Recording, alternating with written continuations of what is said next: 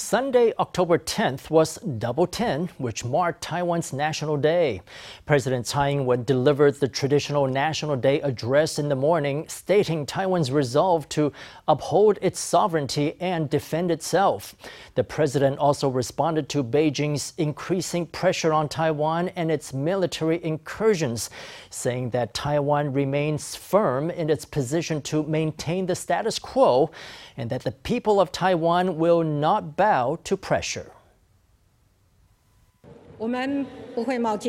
We will not act rashly, but there should be absolutely no illusions that the Taiwanese people will bow to pressure. In her 2021 National Day address titled Forging a Stronger Consensus, Standing United to Protect Taiwan, President Tsai Ing-wen responded to the increasing pressure that Beijing has put on Taiwan.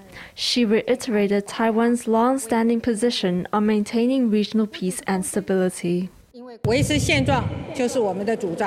We call for maintaining the status quo, and we will do our utmost to prevent the status quo from being unilaterally altered.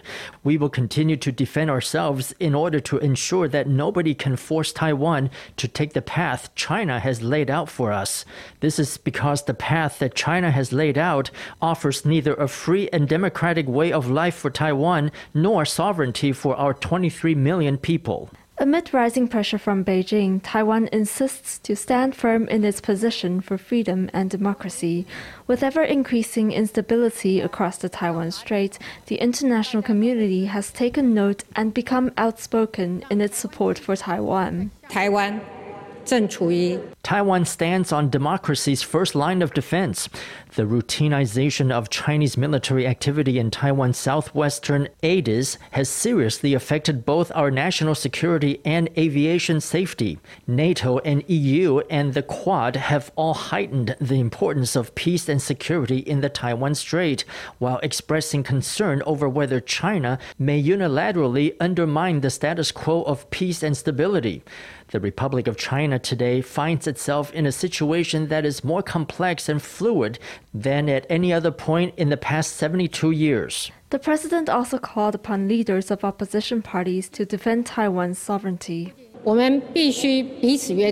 Let us here renew with one another our enduring commitment to a free and democratic constitutional system, our commitment that the Republic of China and the People's Republic of China should not be subordinate to each other, our commitment to resist annexation or encroachment upon our sovereignty, and our commitment that the future of the Republic of China, Taiwan, must be decided in accordance with the will of the Taiwanese people. Apart from these four commitments, President Tsai also presented the outlook for the remainder of her term in office, specifically addressing constitutional reform, transitional justice, and energy policy. With challenges coming from outside and inside its borders, Taiwan continues to endeavor to be well prepared for the future.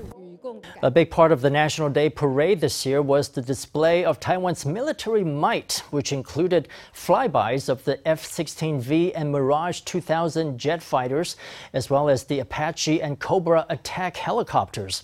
After the flybys, attention was turned to the ground, where Taiwan's self-developed Skybow 3 anti-tactical ballistic missiles and Sword 2 missiles were rolled out in front of the presidential office building. 紧接着通过的是 F-16V 战机。 5 F-16V fighters first flew overhead just above the presidential office building, followed by indigenous defense fighters, Mirage 2000s, and Black Hawk, Cobra, and Apache attack helicopters. In addition to the air power displayed on National Day, land-based military hardware was also a highlight. Taiwan's self-developed missile launching vehicles were showcased for the first time. 现在进场的是陆军新型野战防空武器系统。 The surface-to-air anti-Falcon Sword 2 missiles were first developed by the National Zhongshan Institute of Science and Technology. They have an effective range of 15 kilometers and maximum range of 45 kilometers. Their missile launching vehicles also made their first public appearance on this day. 进入观礼台的是天宫3型地对空飞弹防空系统。 The Skybow 3 anti-tactical ballistic missiles are surface-to-air missiles that are capable of repelling enemy planes, cruise missiles, anti-radiation missiles, and short-range ballistic missiles. 接续进入观礼台的是雄风3型飞弹车。 The anti-ship Xiongfeng 3 supersonic missiles were also rolled out. These are the main anti-ship missiles of Taiwan's Navy that are capable of countering electronic warfare and penetrating an enemy Navy's web of defense. As the weaponry was put on display, the PLA once again sent its warplanes into Taiwan's ADIS, which were again driven away by Taiwan's fighter jets. 中华民国空军广播，为台湾西南空域高度3500公尺的中共军机注意。 Beijing's continued intimidation was not limited to air incursions. Chinese President Xi Jinping on Saturday inferred to Taiwan, saying that those who betray the motherland do not end well. However, Taiwan's military has remained undaunted, flexing its military muscles on National Day and demonstrating its resolve to defend the country. In addition to showcasing military hardware, the National Day Parade also included a caravan of jeeps that carried Olympic athletes from Team Taiwan. At the Tokyo Games this summer, Taiwan's Olympians took home a record medal haul of 2 golds, 4 silvers, and 6 bronzes. Riding in jeeps that displayed the words "Our Heroes" and waving to crowds lining the streets, the athletes turned Guanqian Street into something of a carnival. The event came to a thundering close with the Air Force's Thunder Tiger Aerobatics team flying overhead, leaving plumes of red, blue, and white smoke in its wake. Every year at the National Day ceremony, a National Day tribute is put on just before the president's address. This year, the tribute was performed by Shenai, an indigenous children's choir. It gave its own rendition of the song Hand in Hand, which became popular during the nation's battle against the SARS epidemic back in 2003. The kids used traditional indigenous tunes and languages to sing their prayer for the country. Let's give it a listen.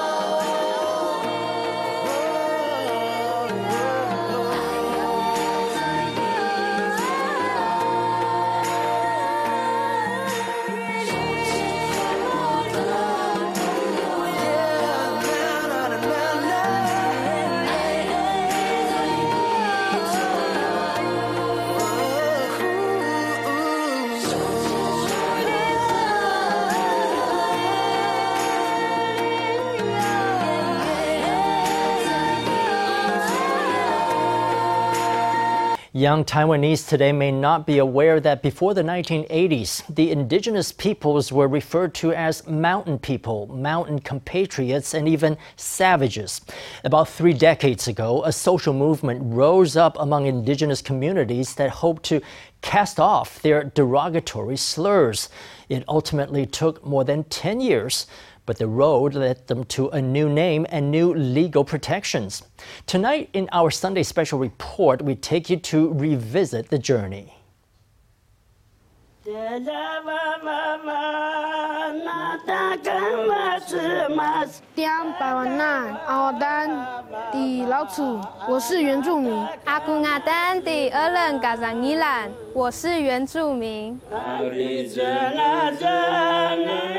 Indigenous peoples are an important part of Taiwan's diverse culture, but getting recognized as indigenous peoples didn't come by birthright. It came after more than 10 years of blood, sweat, and tears. Summer sun basks down on the Kazanjigan village of the Paiwan tribe here in Pingdong County. 85-year-old Pastor Lin Jenner makes his way to the church with vigor in each halting step. 30 years ago, it was just like this that he marched the streets, fighting for the dignity of the indigenous peoples. 这个时候我跟那个众志会在前面带队走，旁边就是仪仗主对。Flipping through photographs of the indigenous peoples movement, Lin remembers his younger days. What drove him and his people onto the streets in protest? It was because prior to the 1980s, indigenous peoples were called names that did not belong to them.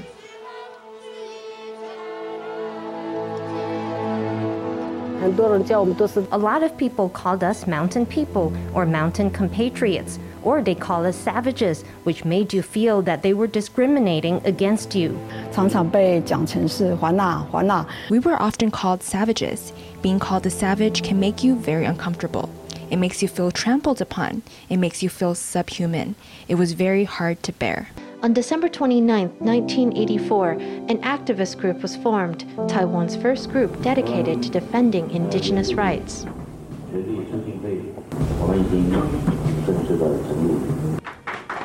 The activists referred to themselves as indigenous peoples, a name indicating that they were the original stewards of the land that was Taiwan. The activists set out to remove the term mountain compatriots from the Constitution and to replace it with the term indigenous peoples. 1991年，我们的中华民国的宪法终于要修宪。In 1991, there was at last a movement to amend the ROC Constitution. I noticed that they were going to add a provision for indigenous seats in the National Assembly, that they were going to enshrine that in the Constitution. So at the time I thought we should seize the opportunity here, right at the level of the Constitution. We should try to make a fundamental change to protect our reputation. The activists prepared to demonstrate in April 1991 as the National Assembly convened at Yangmingshan's Zhongshan Hall to review amendments to the Constitution. But their plans for the demonstration were leaked. And on April 15th, when 12 activists made their way to Zhongshan Hall, they were greeted by a cordon of police, all of them indigenous themselves. One police officer was the brother of Isyan Parad. 他们的长官应该想说，万一有 The police chief probably thought that if it came down to an altercation, we activists would see that our own people were the riot police and the security officers, and that perhaps then the conflict would not be so intense. When the media noticed this situation, some of them had fun with it, writing that we were brothers, that it was a family quarrel between brothers, or that barbarians were deployed to control barbarians. Eventually, the National Assembly sent representatives to accept the activist petition. After that, it made no direct response to their demand, marking their campaign a failure. But the activists did gather wider public support for their cause.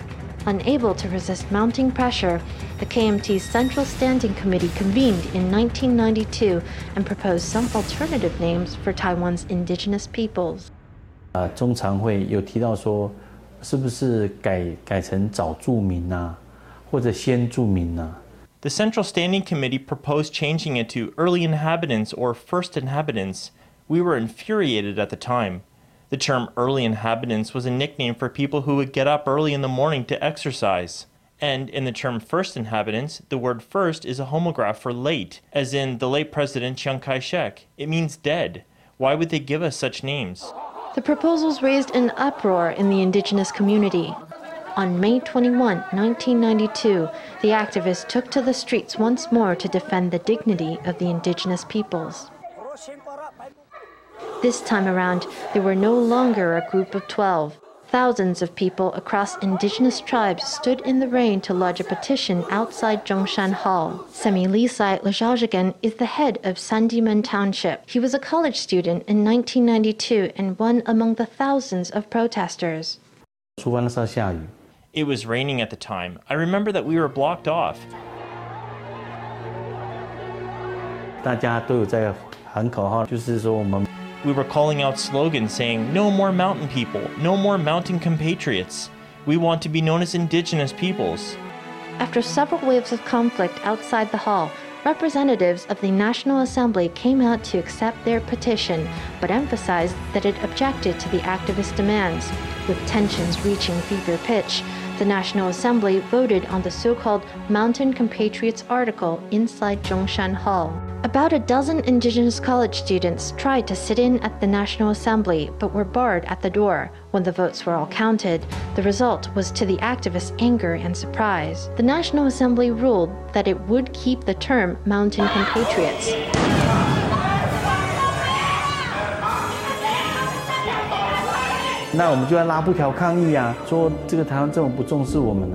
We pulled out a banner during the protest. It said the Taiwanese government doesn't care about us. We were very nervous. So nervous that we held the banner so that it was facing the wrong way. So later on, we turned it to face the right way. After we did that, the police swarmed in and dragged us away. At the time, some of our sisters even started crying and shouting. That left a shocking impression on me.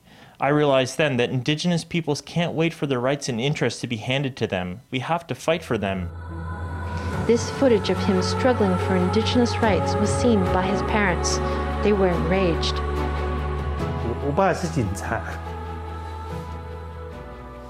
My father was also a police officer.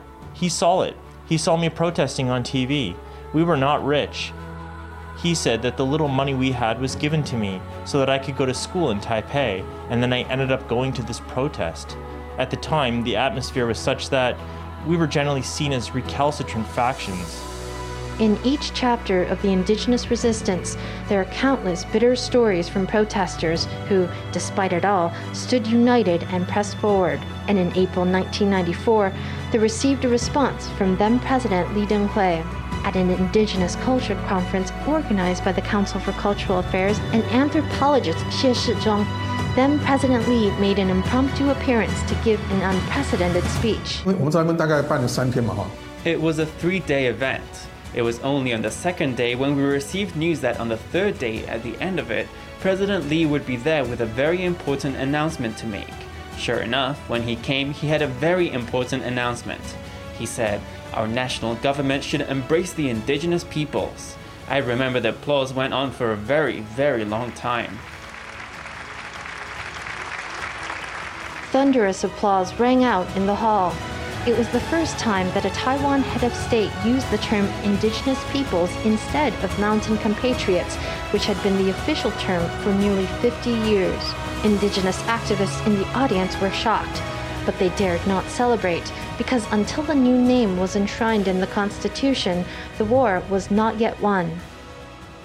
On June 23, 1994, indigenous activists, the Presbyterian Church, and the DPP jointly organized a parade to push for a new name, land rights and autonomy for the indigenous people.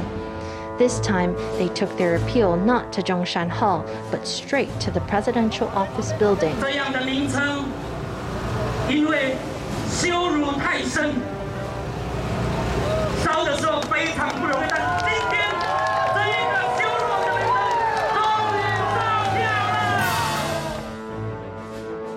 More than 3,000 people turned out at the demonstration, making it the largest in recent years. A few days afterward, on July 1st, then President Lee personally received the activists and expressed his support for their petition.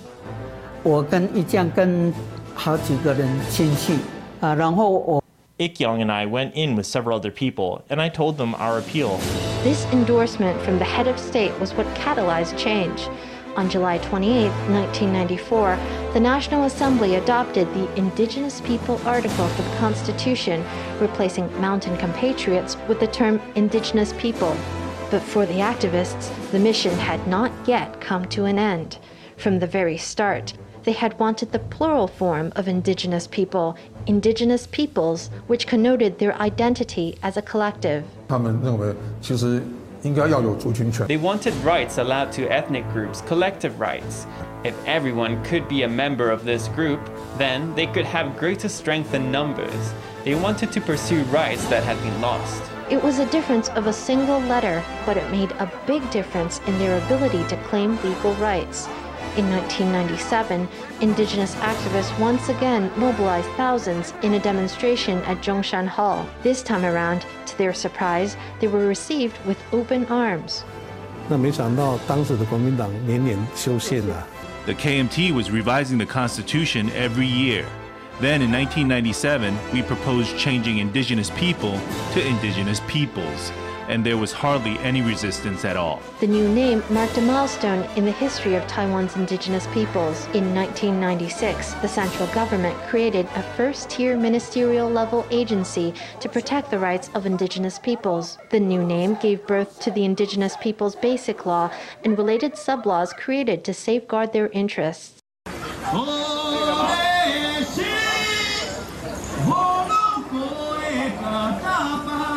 感恩卡查里谢南，我是殷正明。 Today, the sky over indigenous communities is no longer darkened by stigma, but is clear with boundless possibilities.